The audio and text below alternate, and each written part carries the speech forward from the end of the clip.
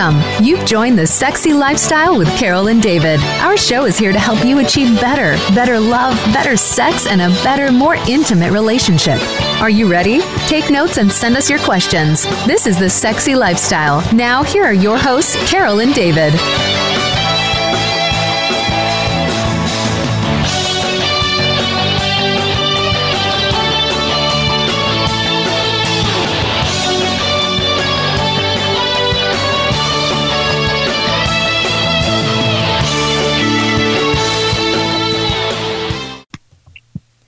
Hi, everyone. I'm Carol. And I'm David. Are you ready to spice up your sex life and live happy, healthy, and always horny? Well, you've come to the right place because that's what the Sexy Lifestyle is all about. And David and I are passionate about making your sex life the best it can be. We sure are. And you know we love talking about sex and sexuality, sexual pleasure, communication, consent, respect, and relationships, and hope our discussions open up your dialogue about great sex because great sex matters and you deserve it. Are you looking to ignite your love life by applying mindfulness during sex? Perhaps you need to drop back down into your body and get out of your head to become that embodied woman you've always wanted to be and experience deeper intimacy with your partner. Well, on today's show, we're going to be exploring how to incorporate yoga into your relationship for a more passionate and connected experience with yourself and, of course, your partner. And we're so excited to introduce our guest today. Dr. Kat Meyer is a licensed sex and relationship therapist, a yoga instructor, and a Reiki practitioner dedicated to sexuality. She's the host of Eat, Play, Sex podcast and the founder of sexloveyoga.com, an online platform for education and programs on relationships, sexuality, and embodiment. Wow, she sounds just like what we talk about. We love talking about sex and sexuality. This is going to be a great show. Kat, welcome to the Sexy Lifestyle. Thank you for putting some time aside, and we're so looking forward to having an amazing discussion with you today. Oh, for you, anything. Oh, I like that. I'm so good this morning. I'm really excited to be with you all and just sitting here a little buzzing with excitement. Yay. We love all the different topics that you cover in your website, on your blogs, your podcasts, everything from conscientious relationships to nutrition to yoga. You discuss a whole range of aspects of living sexy. Actually, your tagline, Sex Matters, is very similar to ours. Great Sex Matters. We love those two hashtags. Yeah, we actually do a workshop called Great Sex Matters because great sex does matter. And we'll, in our fourth section of the show, we will get into talking about how important great sex is in relationships. But let's start by talking about how you got to this place in your career, a bit of background, and information about what you do. Yeah, what you do. Oh my God, I'd love to talk a lot about myself because most of the time it's me listening to people. I am, like you gave that beautiful introduction of myself, I'm a licensed sex and relationship therapist, and I specialize in yoga and sexual health and relationships of all types. So alternative styles of relationships, how to design your own relationship, that kind of thing. And I got into this field because growing up really struggling with my own ability to connect, both within myself and then with others, experiencing my own sexual trauma growing up. So really not wanting to be in my body because it was so uncomfortable to be in my body. And then watching other people connect and form relationships and being like, I don't know how people do that. So I got into yoga was the very first experience that I had of really getting into my body. And it's so funny when I ask people that. And when I mention about being in your body and people are like, well, of course I'm in my body. What are you talking about? My body's right here. But most of us are spending a lot of our times in our head, or we are anxious, or we may have so many things happening that we lose touch of what it feels like to be in this physical vessel that we have, that we walk around in. Right. So yoga was this first thing that helped me to ground into it. And I realized, oh my God, I can feel differently than how I have been. And then that led to me doing research and then going into grad school for psychology to understand the systems approach. So how do relationships form and families form, and how do we communicate within all of that? And so then bringing all of these things together, including the energetic practice that I do, and understanding that healing comes from many different aspects, and there's layers upon layers that we can remove or shift in order to have lasting change. And now I think I read that you're studying for another sort of degree. Yes. So I've been studying sex therapy for years, but working on the certification for the ASECT, which is the American Association of Sex Educators, Counselors, and Therapists. I've trained since I was, I think I was 23 when I started working on it. When I started my grad degree, I was like, I'm going to be a sex therapist. I'm going to do this. And I started taking, all these courses since then. Beautiful. No, that's wonderful. It's so good. And, coming from, I guess, an actual experience of your own, and which was driving your whole education process and the need and the want and need to help others, it is amazing. And I saw on your website that you talk about creating space. So now I'm understanding where that's coming from. So can you explain what that means? Yes. So to create space, I think in order for us to change, we have to feel like we have space to be able to navigate and do and move and change. If we are contracted in the body, or if we're contracted in our mind, say we have these rigid boundaries of what we believe about ourselves, then we don't feel that we can move within it. So to create space is a multidimensional aspect. So can we mentally release the old belief systems that have been holding us back from changing into this person that we want to become? Creating space physically. In yoga, we open the body, we stretch, we breathe, we literally make space in the body, which helps us to be able to just melt into this form that we want to be in, instead of being tight and activated and stressed all the time. Emotionally, can we clear out the past traumas? Can we clear out any distressing events that might be influencing how we're seeing the world today? And then even creating space in our lifestyle. I mean, if you look at my calendar, it's pretty full, but I always make space for time for me, whether that's space to meditate or space to play or space to, drop in with what I need. If we are constantly on the go, then we don't have space for ourselves. We don't have space for our relationships, space for our sex life. And that's just not conducive for a healthy life. Wow. That's such a great point, and we talk about it all the time, where couples so often get so tied up in family and work that they forget to have that balance with relationships and sex as well. Why don't you just take a minute to talk about how you talk to people or express how couples need to find that time, carve out that time, whether it be daily or weekly, to have that proper balance? Well, I talk to them about this multidimensional, this holistic viewpoint. So they come to me and they're like, we're not having sex. I don't want sex. I don't want, I just don't feel sexy.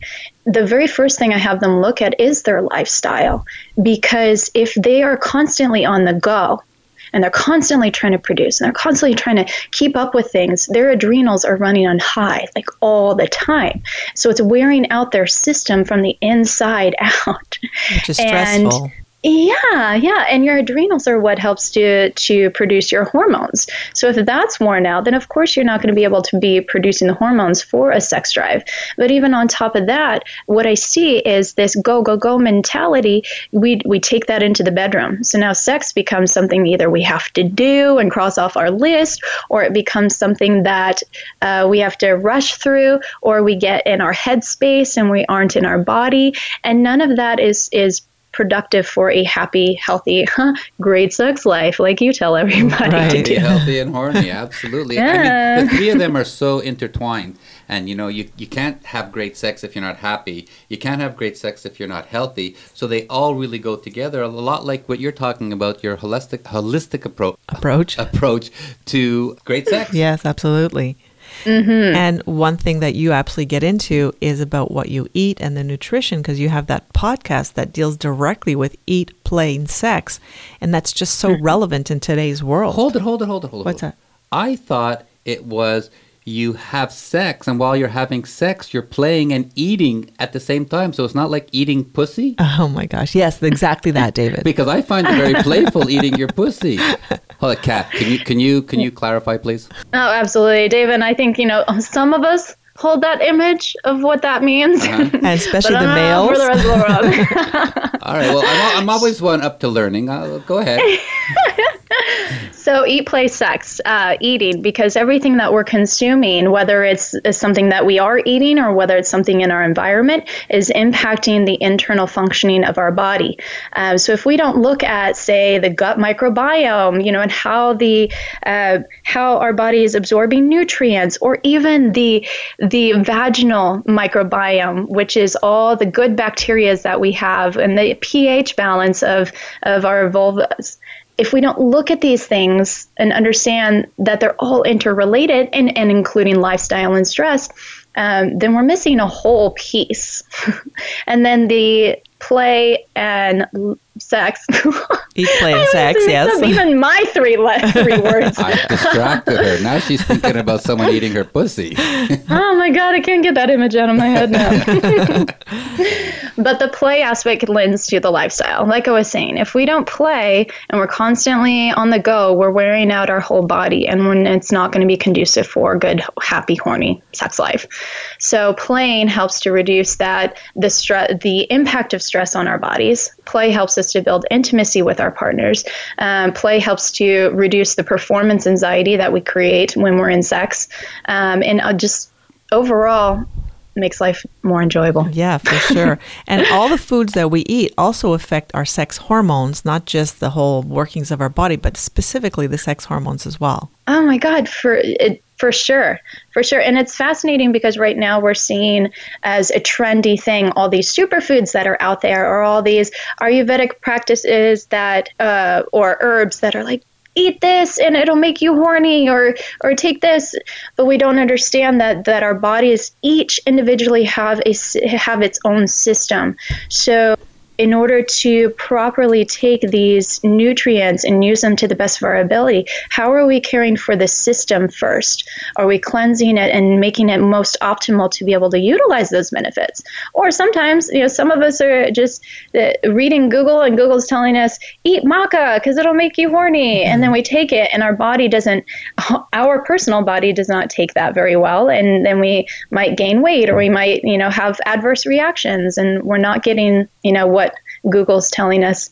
Thank you, Google. You're an amazing resource. And Kat, are you finding that people are looking for shortcuts? So, they hear something, they see it online, they do it, versus talking to professionals like yourselves. And we've had Dr. Lindsay Burks in, and we were just talking about Dr. Nancy Sutton-Pierce, who actually have done the research and found exactly what you said, that it's not one recipe for everybody out there, but everybody is so busy that the first thing that pops up on page 1 of Google, they're actually doing without doing more research. Oh, of course. Oh, but of course. Why would somebody want to pay somebody to help them out when they can just look it up? Because information is at our fingertips.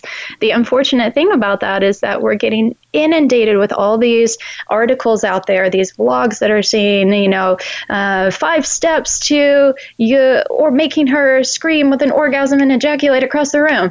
And then we try it, and we're like, yes, that's what I want to do. And then we end up feeling bad about ourselves because our body doesn't do that. Yeah, exactly. Right. Setting up to fail. And we've spoken a lot recently about, sexual health and wellness. And one thing keeps coming back again and again and again is just doing the basics, doing the simple stuff. So we talk about always eating fresh and colorful, staying on the outside of the grocery store, buying all those good, healthy things. And, and not the processed foods. And not the processed stuff. And doing a bit of exercise and putting time aside for your family. You don't have to go to any of those, extremes. Right? If you just do a little bit of everything that's good for you, you're going to do well. Yes, and I would love to be able to, I firmly believe that. And I think what you're describing is also a very mindful lifestyle. Mm-hmm. Are you being mindful of the things that you're consuming or how you're moving about your day? I think a lot of the clients that I get, or some of the listeners that I get from my podcast, they tend to be very healthy people. They just are having even more of a difficulty. And then they're listening to the podcast and they're realizing, oh, heavy metals in my environment are impacting me. Some of the foods that I'm eating, or gut health, looking at gluten sensitivity or dairy sensitivity, and coffee even, and how those are creating inflammation in our bodies, which impact hormone production. Sometimes I think it's great to lead that healthy lifestyle, mindful lifestyle, but sometimes we got to look a little bit deeper or question, what are we creating in our environment? Right. Absolutely. So let's get away from the food and the health, the exercise for a second. And before you had mentioned the play, let's talk 2 minutes about how important it is to stay playful and have fun with your partner and how that adds to the healthiness of a relationship. Yeah, well, like I said, playfulness counters the effects of stress hormones on the body. If we give ourselves time to, it also builds intimacy. So like, how much are we interacting with our partner on a daily basis in a fun, light, playful way? I think one thing that I see in couples, especially before they come to see me, is that they're in heavy processing mode all the time. And so all they're talking about is the problems in their relationship or the problems at work or, the problems in the family. And they aren't playing, they are not having fun, they're not enjoying themselves. So of course things are going to be way more difficult sexually or in the relationship. But even in sex, sex doesn't have to be so serious all the time. I mean, it's great when we can make love and it's super cosmic and yum, but then there's times where, I don't know, I drop my dildo and then we just start laughing about it, or, maybe we do a role play and make it light and different. And sometimes it's fun to take on a whole nother character in the bedroom. To bring these in not only, changes up the experience, but play, what I also see is that, for some of us who might have more difficulty with, say, maintaining erections or having orgasm, play creates time and space for us to build up the arousal to where those can be easier, or it can also give us alternatives to just having intercourse all the time. Well, this household, we certainly laugh a whole lot. Living with David, he thinks he's funny. Well, he likes to try to be funny, certainly. And we laugh a whole lot. We tease each other. We banter back and forth. We make fun of each other. We do have fun when we're having sex. Well, and you're always smiling because, it's been how many years that I've become a vegetarian? So, we're talking about eating properly. So, I eat pussy all the time. That keeps Carol happy. I love that. #vegetarian. Exactly. We'll That's mine. Exactly. All right, Kat, we're going to ask you to hang on for a sec. We'll remind everybody, this is The Sexy Lifestyle. We are Carol and David. And today we're talking with Dr. Kat Meyer from sexloveyoga.com. So just stay tuned. We're going to take a short break and hear from our sponsor, the Throws of Passion Waterproof Pleasure Blanket. Maximize your orgasms and just let go. The Throws of Passion Waterproof Pleasure Blanket guarantees to keep your sheets dry, no matter how wet it gets. From massage oils to lubes and beyond, we've got your bed covered. So just throw it down and get it on, and get lost in your very own Throws of Passion.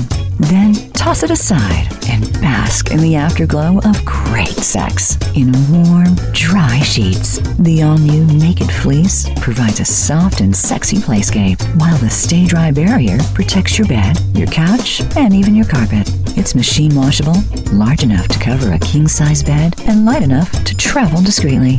To get your own Throws of Passion waterproof pleasure blanket, visit thesexylifestyle.com and order yours today. That's thesexylifestyle.com. Great sex starts now.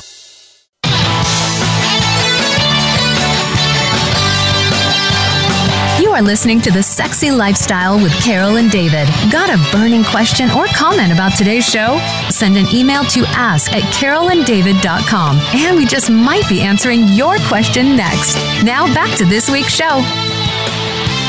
This is The Sexy Lifestyle. We are Carol and David, and today we're talking with Dr. Kat Meyer all about the science of yoga. I've practiced many different types of yoga over the years, and mostly they're physical stretching, breathing, holding poses. And I know those classes are called yoga, but they're not really traditional yoga. I think yoga is really meant to be more of a spiritual practice relating to mindfulness and consciousness, and not just an exercise for the body. So let's get into a little bit about the science of yoga and what happens in our body and in our brain while we're practicing that traditional yoga. Yeah. So, and I always like to tell people, take yoga and get whatever benefits you can out of it. For some people, it is a very spiritual aspect. For me, it's a spiritual practice. But for some people, they do just want more of the physical aspect of it, and that's great because the benefits for the physical are outstanding. What it does physically to our body is that it calms the central nervous system down. If you think about moving through these postures and you're matching your breath to your body movement, you're syncing up that mind-body connection, but you're also calming the nervous system. So we may go into class and we roll out our mat and we're sitting there like this, from anxiety or buzzing from our day, and then to be there and regulate the system again is incredible. It also gets us back into the body from the experience of being in the head. So all of a sudden I'm in this warrior 3 pose and I don't want to fall over, so I've got to pay attention to how my leg and my foot feels. And it also opens the body. It reduces the tension. It increases the blood circulation. Thinking about opening, the stretching opens the fascia. So yin yoga is incredible for that because you stay in the poses for 5 to 7 minutes and you really sink into the connective tissues. So you're able to release the toxins that are held there. In regards to spiritual aspects, it gives you something to focus on. It gives you a single thing to focus on. The meditation practice of it, instead of our mind being so all over the place, it gives us focus here, which we can all benefit from. Absolutely, for sure. And you have that tagline that's get embodied, and I'm sure it has something to do with this yoga practice. Totally. I think our whole lives can change when we come down into the body instead of up in the mind. Like I was saying earlier, a lot of people don't realize that they're not in their body. I think our society has created such a dissociated or disconnected state. So we're walking down the sidewalk, and we're playing out these images, these whole movies in our head that aren't actually in front of us. Now think about if you bring that into the bedroom or if you bring that into your partnership. Your partner's telling you something, your partner's trying to get you to be with them, be present with them, and you're off somewhere in La La Land. So you think people are thinking about other things rather than thinking about what they're doing. Right. Which I think, we have this ability. We have this incredible ability to plan out our futures. We have this incredible ability to imagine. The thing is, how much time are you spending there? Oh, right. And not with your partner and not with your friends and your family. You're in your head and you're not present with what's going on around you. Right. I think there needs to be a balance. Can I spend a certain amount of time in my head and imagining and processing and all these things? And can I also be really present with what's in front of me and my senses? How do you get people to actually clear their heads? I know you go to a yoga class and your instructor is telling you what you're supposed to do, but there's some people, and I won't name her sitting right next to me, her brain is on all the time. She's so intelligent and she's, working on all our stuff that to get her mind clear, we tried getting her hypnotized and all she did was fall asleep. But, when people come to your classes, how do you make sure that their brains and their minds actually just slow down and focus in on exactly what you want them to focus in on? So first of all, every human has a different process. So I would never make somebody do something if their system is not ready for that yet. However, I do a lot of somatic type of therapy, so bringing people to tune into the subtleties, the contractions, the expansions, the tensions, the openness in the body. So whether it's in one of my yoga classes or whether that's in my session, teaching them that there are all these messages in the body, there's body intelligence. And when we learn how to tune into that, it can really be to our benefit. So I think some of the things are the subtle contractions and expansions, tuning into the breath, tuning into the physical feelings of holding poses, tuning into, even when I do partner yoga, can we feel into our other partner? Can we feel them breathe? And that's a whole nother fun exercise. And so when we're talking, like David referred to me, when we're talking about getting out of your head during sex, which is really what I have that difficulty doing because my head is going a mile a minute and, he's ready to go and I'm not quite ready there, which takes women a little bit longer anyways to get aroused. So I have to really stop what I'm doing and try to focus on what he's doing to me and where he's touching me. And I try to practice that. But within seconds, I could flip right back into my head again. So do you have like any tips that you tell people on how to keep that focus? Wait, I'm taking notes. Yeah. So a couple of things. One of them is creating rituals. So creating rituals before you have sex. And that can be a moment where you sit and eye gaze with your partner. Even eye gazing in the middle of sex or in the middle of orgasm not only is incredibly hot and arousing, but it's also helps you to stay present. Oh, I'm here with them. Versus sometimes when we close our eyes, we think, which is nice because we may feel that we can drop deeper into the sensation of it, but we can also totally disconnect when we close our eyes. I know many times where I'm like, I'm going to close my eyes and just enjoy this, and then I'm off and doing, shopping at the grocery store or something. So eye gazing and maybe even synchronizing breaths, those are ways, if we started a ritual like that, to start to focus on each other and be present together. Sure. And so that's before. And then you can even talk about maybe any insecurities or needs or fears or desires before you have sex. Because sometimes speaking these things can take them out of the mind. Oh, okay. That's smart. I hadn't thought of that, but that's a great idea. I like that. And then in sex, even sound, making sound. So deep breathing down into your belly helps to open the body. But then sounds are incredible because you feel the vibration in the body, and that helps to anchor you down into the body. But it also stimulates the vagus nerve there, which helps us with orgasms, connects down into your cervix as well. And it's great for communicating, whether you're humming or going, that feels nice. At least your partner's getting something from it as well. And that also grounds you and communicates at the same time to your partner that you're enjoing what he's doing. Yeah, and if you want to be playful, you can sing a little tune. No singing. Yeah, no singing. I'm not a good singer. No singing. No. David will go, that's not sexy. Sorry, Let's stop doing that. But I have a question, because we've spoken to a couple of other people who were talking about eye gazing and stuff like that. However, whenever Carol tries gazing in my eyes, she starts laughing. I burst out laughing. Is that a good thing, or is it something you need to work on to not do? I don't think there's anything necessarily wrong with it. However, what I've seen is a lot of times it's a defense mechanism. Yeah. It is very intimate to look into somebody's eyes and to have them look into yours. It's almost like they're seeing into your soul. And so sometimes we get a little uncomfortable in the body. We feel nervous. What are they seeing?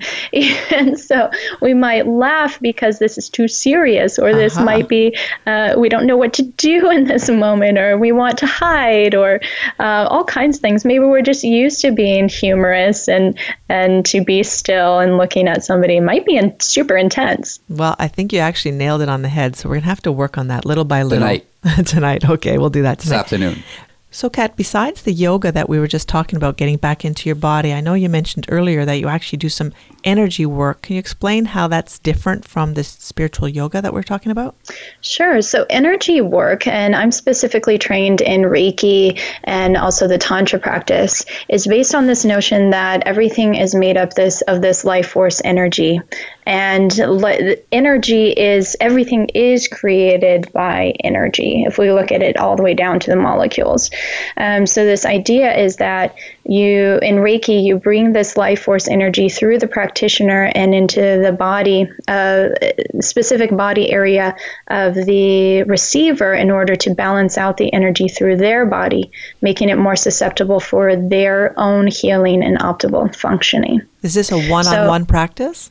It can be one-on-one. It can also be a group practice. I've also done distance healing, where I'll speak with somebody on the phone and set up a little practice and do healing over on the other side of the country. Is it physical healing, or is it like mental healing? We look at things, like I was saying holistically earlier, that mental, emotional, and physical all interrelate. So say we have a stressor, a mental stressor, and that shows up in the body. Where adrenals might be non-functioning, or we may get stomach issues or digestive issues, leaky gut kind of thing. The same goes with energy. So the belief in energy work is that where there is lower functioning in a certain part of the body, there is a low amount of energy optimization there as well. We also talk about the chakra system, which is actually scientifically associated with the endocrine system, which is the production of our hormones. So if we align each of those chakras with, in this practice with the endocrine system, so is that functioning optimally or is it under functioning, and how that shows up in our emotional space and including our mental and behavioral. So does the person who's ailing or needs healing, do they manifest the energy from the practitioner so they bring it in themselves, or does literally the practitioner force it onto them? I wouldn't necessarily use the word force. I would say it is passed through. So the practitioner is more of like a conduit. So it moves in through the practitioner and typically out through the hands, hovering over whatever place is in need of that help.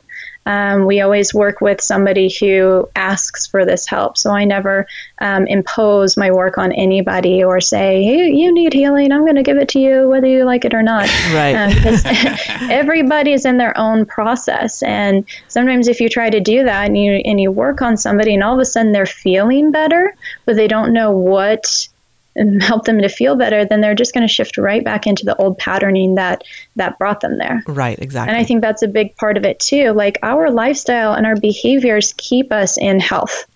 So we may do a Reiki balancing, but if you're not doing the things in order to keep you in balance, then you're just going to shift and have the same symptoms that you started with. Absolutely. Fantastic. All right, let's get to one of my favorite subjects, which is being naked. Let's talk about naked yoga.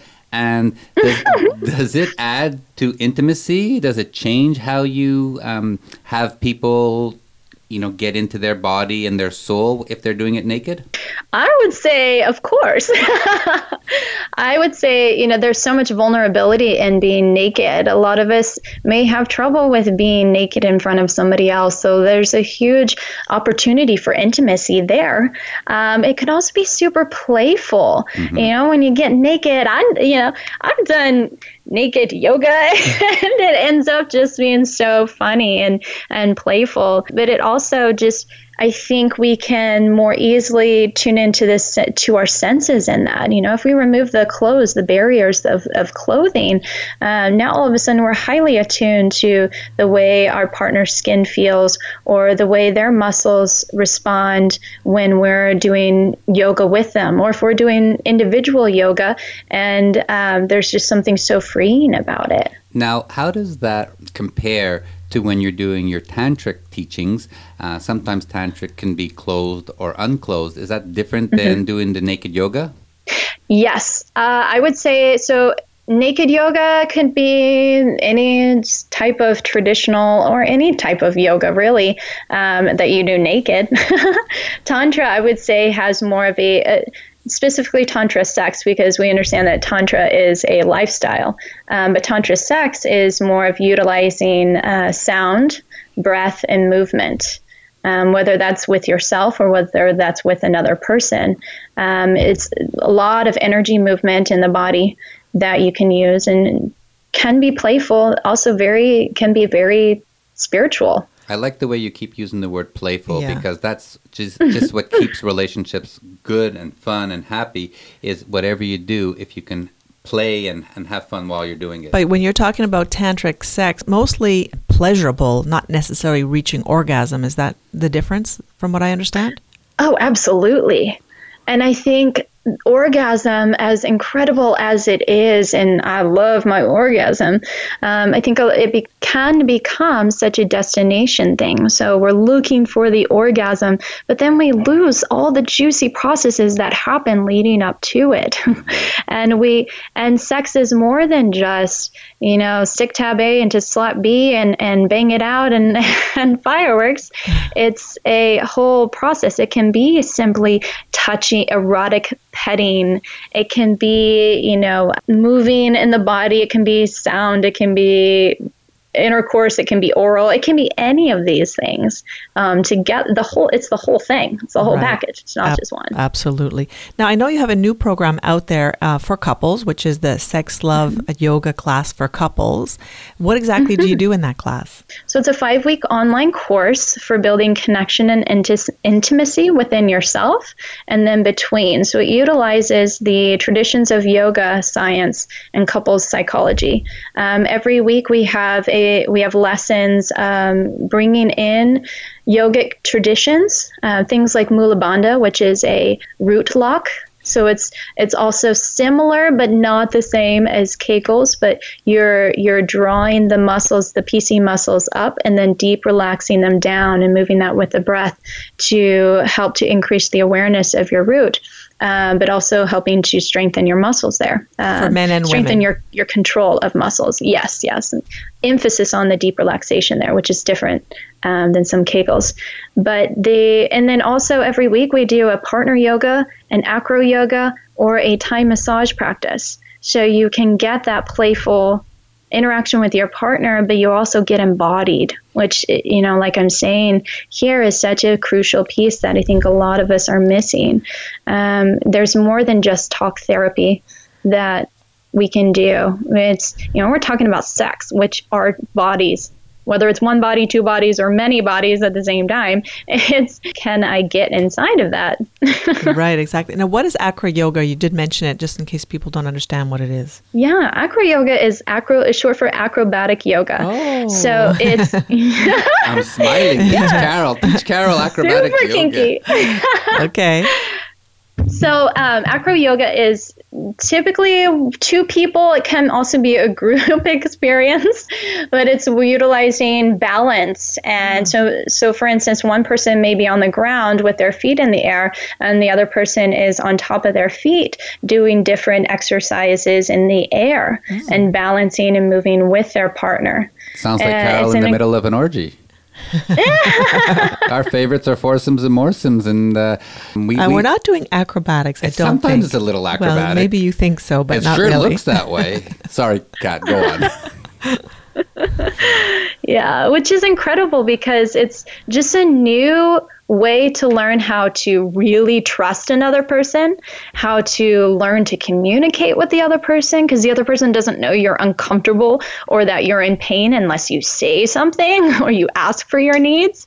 It helps us to recondition ourselves to receiving and giving touch. It helps us to learn how to really surrender into our body. Wow, that sounds awesome. Beautiful. All right, hang on for a second. We're going to take a short break. All right, let's remind everybody, this is The Sexy Lifestyle. We are Carol and David, and today we're talking with the amazing and sexy Dr. Kat Meyer from Sex, Love, and Yoga. When we come back, we'll be getting into some myths about intimacy and open relationships. Stay tuned. We'll be right back. This portion of The Sexy Lifestyle with Carol and David is sponsored by Naughty in New Orleans, July 25 to 30, 2018. Naughty in New Orleans is the largest lifestyle convention for couples in the world. With over 1,000 couples, this event is not only a full takeover of one of the French Quarter's biggest hotels, it takes over Bourbon Street too. Right, so join us for a 5-day, 4-night hotel takeover alternative lifestyle convention. It's a gathering of open-minded couples who are all interested in exploring their sexuality while visiting New Orleans, one of the sexiest cities in America. Check out our website for all the details, thesexylifestyle.com travel and events page.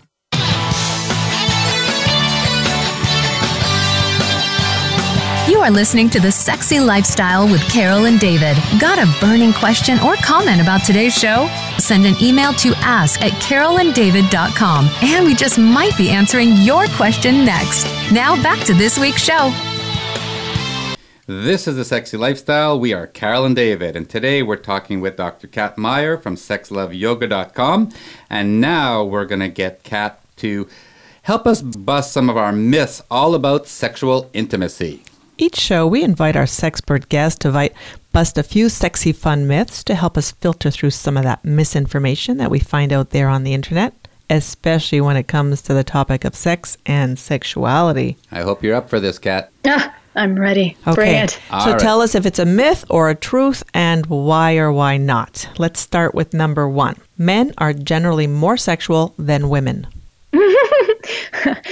See, I'm going to say false on that one only because I'm always way more sexual than all of my partners. And I'm actually seeing this to be true and more and more these days. I think because sexuality is such a multidimensional concept that we need mental, emotional, physical health for all those things. So as we're seeing women becoming more empowered and more in tune with their bodies, that we're seeing libidos also increase at the same time. Beautiful. Okay, here is another one. Happy couples have sex daily. I don't know how people even have the time for that. I got the shit to do. I'm like creating a queendom for myself. So I think these days that there's so many different types of relationships, even ones that are long distance, and they're super happy and in love and incredible. So I wouldn't necessarily say they happen daily. Maybe even a couple of times a week helps to keep some of the relationships on fire. I think we shame ourselves when we think that happens daily. Yeah, absolutely. I think you agree with that. My turn. A good relationship has no conflict. False. I would say that conflict is a necessary thing for relationships because we're two or more individuals coming together in a relationship. That means you have two or more different worldviews, and we're not going to meet up all the time. So if we don't have healthy conflict or healthy disagreements, then how can we co-create a relationship and move forward? Okay, I have an add-on to this one. What about makeup sex? Is it important? Does it have to happen? And can a relationship go on if you never have makeup sex after a fight? Oh, that's hard to say. I mean, I personally love makeup sex. I think it's important because sex is such a glue for a relationship. So if you take the time to come back together versus have an argument, come to a decision, and then part ways, to me that doesn't make sense. Because it's like, okay, we came together and now we're off on our own trajectory. I like Kat. I really so do. He's only asking you because I don't believe in makeup sex. Not that I don't believe in it, but for me, when we have a fight and then, yes, okay, we agree that we apologize, and I still need time to cool off, if you know what I mean. To me, I can't just jump into bed. So he's asking because he would love to say, hey, we just made up again. Let's go have sex. I'm there. No, I'm not ready. Let's just, okay, I agree. We had a mistake. We apologize, but I'm not ready yet. But couldn't we have a happy medium, like 1 and 2 fights that we would have makeup sex? It's all about finding that middle place, right? Okay, yes, honey, sure. Oh, I don't think she's sincere about that. I say yes, and he stops asking. That's all. I think you bring up a really good point. I think after arguments, a lot of times we're really contracted in the body. So it takes us a little bit to allow the body to relax and expand again. Yeah, I agree with that. And for him, he's ready for sex at any time. He needs like 3 seconds, where I kind of need like sometimes 3 hours after a fight. So that's why and by then we're not making up anymore because we've already made up. Even if it's 3 hours later, I say, that's not makeup sex. Well, that's just sex. That's how you're rationalizing it. And maybe you need to look at it a different way. Okay, well, maybe I will look at this healthy conflict right here. Right, exactly. Maybe we need to talk to Kat off air and figure out how we can get you to do makeup sex. Okay, no problem. Let's go back to the number of times people have asked me to do that. Okay, let's go back to our myth. We're normal people. I'm sure we are. Let's go back to our myth busting. I have myth number 4 here. It's normal that loving gestures like cuddling and hand holding decrease with time. It doesn't have to be. And that's what I tell people. A lot of times when they start coming to my office, I ask them how often they touch each other. And a lot of times they're like, oh, well, we kiss before we go to work or that kind of thing. And I'm like, okay, well, how do you hold hands? Do you cuddle? And a lot of times people don't. They're like, oh, that was during our girlfriend-boyfriend days or, earlier on in the relationship. But it's incredibly important to touch. It builds connection and lets us know the other person's there. Even touch helps to reduce our stress in our bodies. So if we're not doing that, of course we feel separate from our partner. Of course we get a little more activated more easily. And it does not have to decrease with time if you make an effort and you want to continue touching your partner just for a good, healthy relationship. All right. Now, let's get into one that is a favorite of ours. Yeah. And we're going to keep this in the context of a couple, not a swinging couple. So the myth is good couples have similar sexual preferences. And let's tie this into something that you talk about in your workshops is BDSM. So one person in the relationship wants it and the other one doesn't. Yes, yes. And let me premise this with every single person has a different sexual script, meaning what we see as sex and our preferences and what we understand as sex is developed by everything we've experienced in our lives. So we enter into relationships having that different script from our partner, and we run into this problem of assuming that the other person has the same.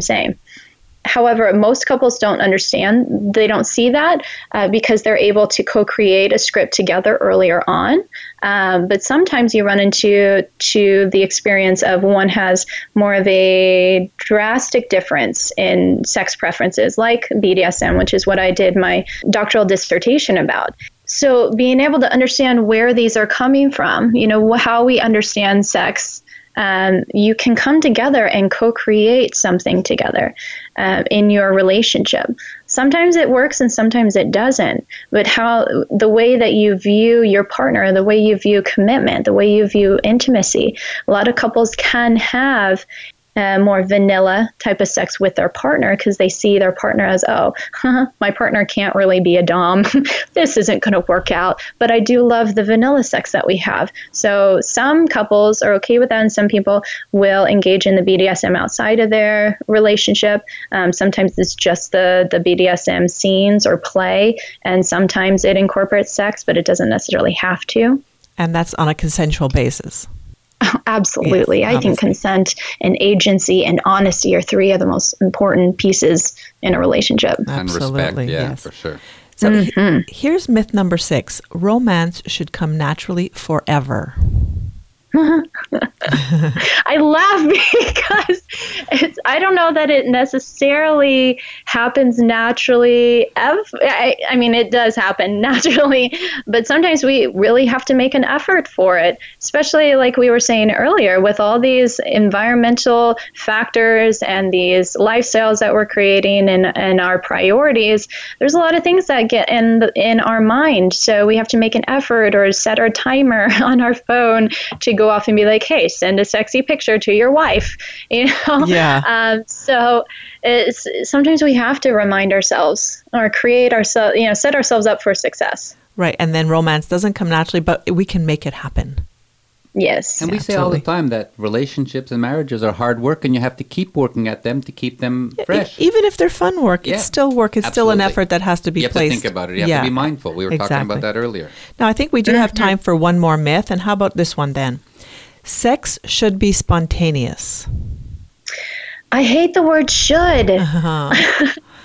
It's such a, that word just makes my whole body contract to it, because there's such a pressure for something to be a certain way that may or may not be. If spontaneity is so much fun, but sometimes we have to plan spontaneity and not tell our partner that it was planned. And then it's exciting when something just happens out of the blue. But like I said, we've got so many things on our mind, or we've got mental, emotional, physical factors that are impeding, and so that are competing with our sex life. So sometimes we just have to arrange for it to happen. And it's certainly no problem to have planned sexual encounters. That's nothing wrong with it.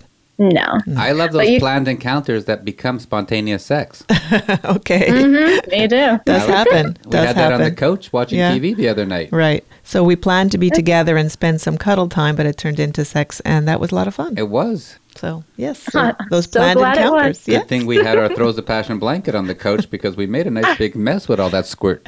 We sure did. We never worry about it, though. We don't. All right. That was an amazing myth-busting session. Thank you, Kat, for all your great insights. Absolutely. Any day. So this is The Sexy Lifestyle. We are Carol and David, and coming up next is our favorite segment of the show, Great Sex Matters. So stay tuned. We'll be right back after this. This segment is sponsored by Luxury Lifestyle Vacations and their Alaska Splendor Sexy Cruise, June 17 to 24, 2018. If you're looking for an upscale lifestyle event, join us on the sexy cruise aboard the Crystal Symphony luxury cruise ship, departing from Vancouver, BC, cruising deep into the Alaskan interior with the super sexy team at Luxury Lifestyle Vacations. Yes, Alaska's remote and wondrous landscape is a dream vacation for so many, so why not spend it with other like-minded, sexy fun friends Like us. Check out our website for all the details, thesexylifestyle.com, travel and events page, or contact us for more information at ask@carolanddavid.com.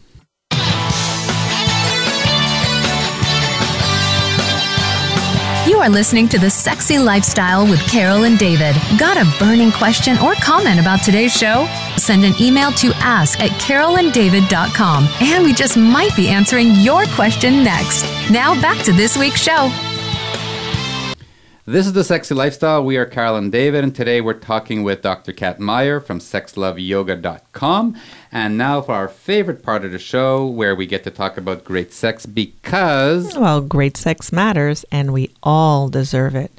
You know, we've talked a lot about the swinging lifestyle on the show, well, because we're swingers, and we've talked a lot about open relationships with Jackie and John Melfi from Open Love 101, but we're really interested to hear the point of view of an open-minded doctor, sex therapist, on the viability of an open relationship in today's world. So, Dr. Kat, let's first start with describing what is an open relationship. Sure, and everybody has their own opportunity to design the exact relationship that they want. But typically an open relationship are partners who are in an established relationship with each other and openly agree to see other people. So they might do this together, they might do this separately, or they might do a combination of both of them. The connections that they make outside of their relationship may or may not be romantic or sexual or emotionally involved. So it's really an umbrella for how they want to design their relationship that is non-monogamous. So how do you describe the difference between what you just said and swinging and polyamory? So usually I describe swinging as singles or couples who engage in social sex. So different kinds of sexual sharing or swapping with one another. With polyamory, typically I see it as the practice of loving more than one person, the practice of loving in many different ways. Typically there's an emotional involvement, or they typically view relationships as equals instead of assigning, primaries or secondaries. Some do, but a lot of times it's more emphasis on the equality and of everybody involved. I think I'd like to explore this swinging lifestyle. What do you think? Yeah, okay, let's give it a try. Who can we talk to learn more? I don't know.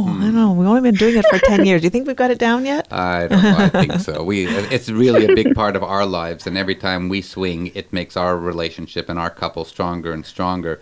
So, anytime a couple or a person goes into any type of relationship, it should make themselves as a person or themselves as couples stronger, because, communication, and you were talking respect and trust and all that has to be of the utmost importance. Oh, yes. Now, let's go back now to open relationships, because that's what the topic is here.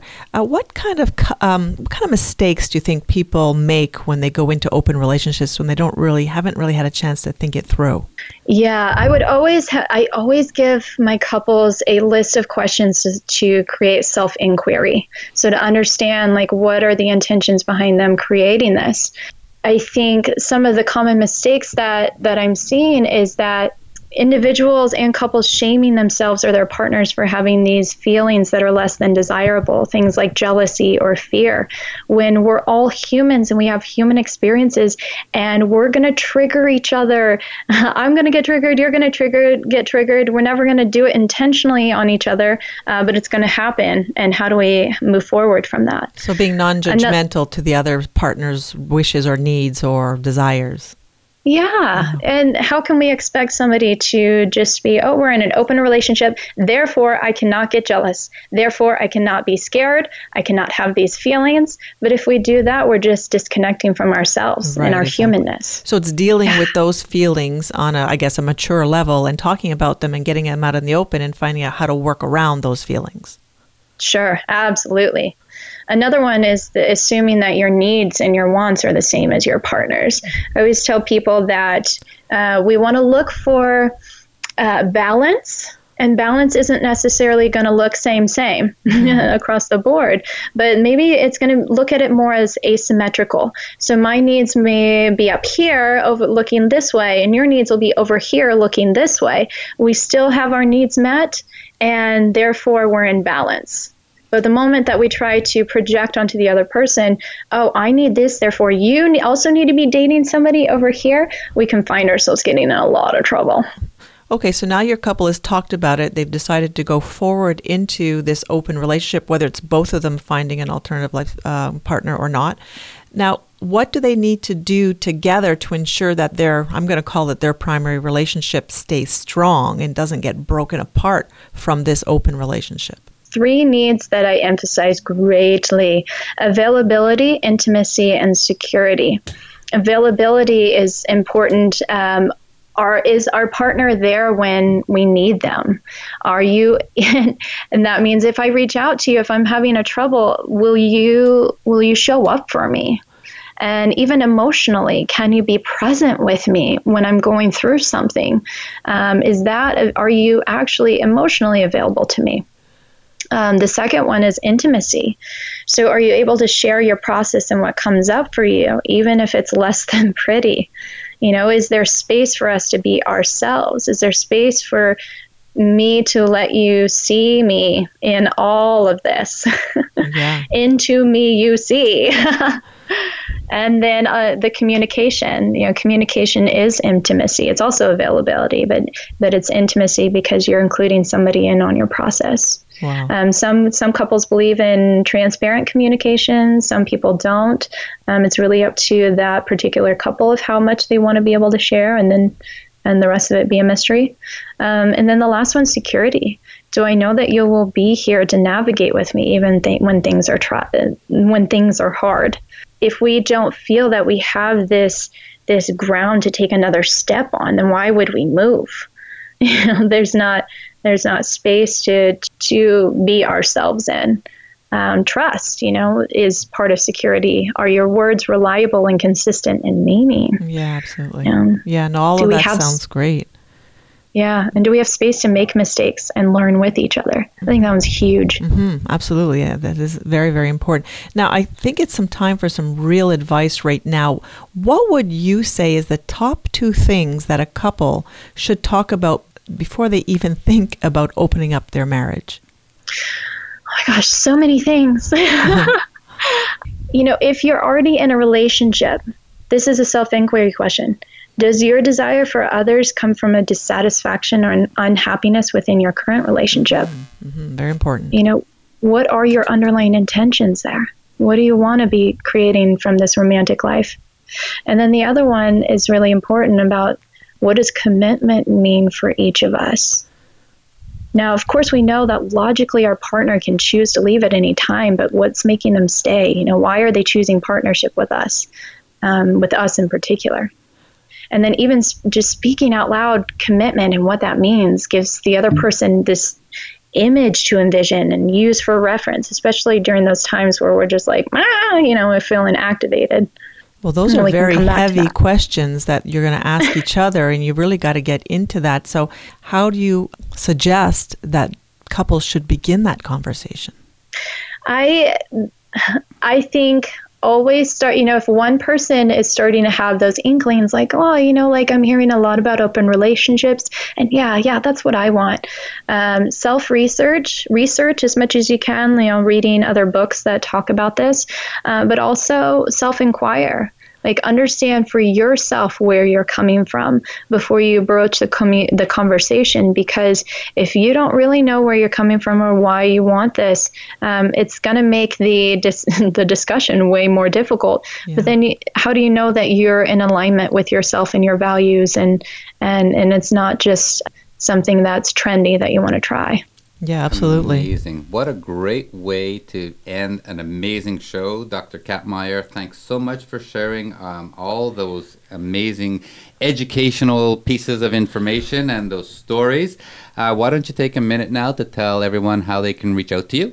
Sure. So they can go to my website, sexloveyoga.com, where they can find all of my social media outlets, which is all the same, Sex Love Yoga, one word.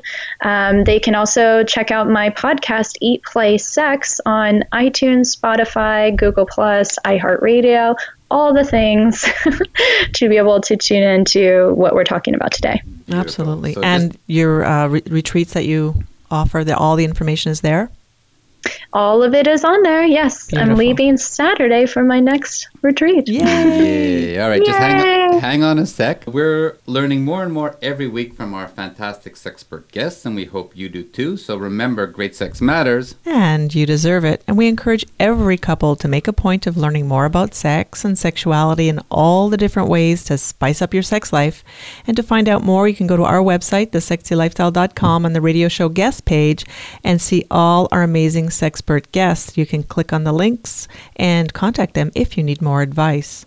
Well, that's it for our show today. Kat, thank you so much for being here. Thank you. It was a pleasure. It's been delicious. It has absolutely been delicious. We will definitely have you on again in the near future. And thanks everybody out there for listening. Our show is growing more and more every week. We're now over 300,000 listeners in 60 countries. Wow. So remember to sign up on SDC.com for 1 month free. You can use our promo code 30314. We have some amazing events and trips coming up. We're going to be sailing on the Crystal Symphony cruise ship up to Alaska with Luxury Lifestyle Vacations. We can't wait. That's their Alaskan Splendor Lifestyle Cruise, June 17 to 24. And then in July, we're going with SDC to Cap d'Agde, the Naked City in France, from July 2nd to 10th. So join us for this amazing sexy lifestyle experience. And of course, as the reigning queen and king, we'll be getting naughty at Naughty in Narlands, July 25 to 30, just 2018. And then in December, we're going with SDC once again on their Cuban cruise. Wow, that's going to be fun. For some more information about these trips or anything else, you can visit our website, thesexylifestyle.com, or send us an email at ask@carolanddavid.com. Join us again next time for another hour of The Sexy Lifestyle as we talk with Karen Lee and Cam Potter from Sex Talk with My Mom. We are Carol and David, reminding you to spice up your sex life and live happy, healthy, and always horny. Stay sexy, everyone. Until next time.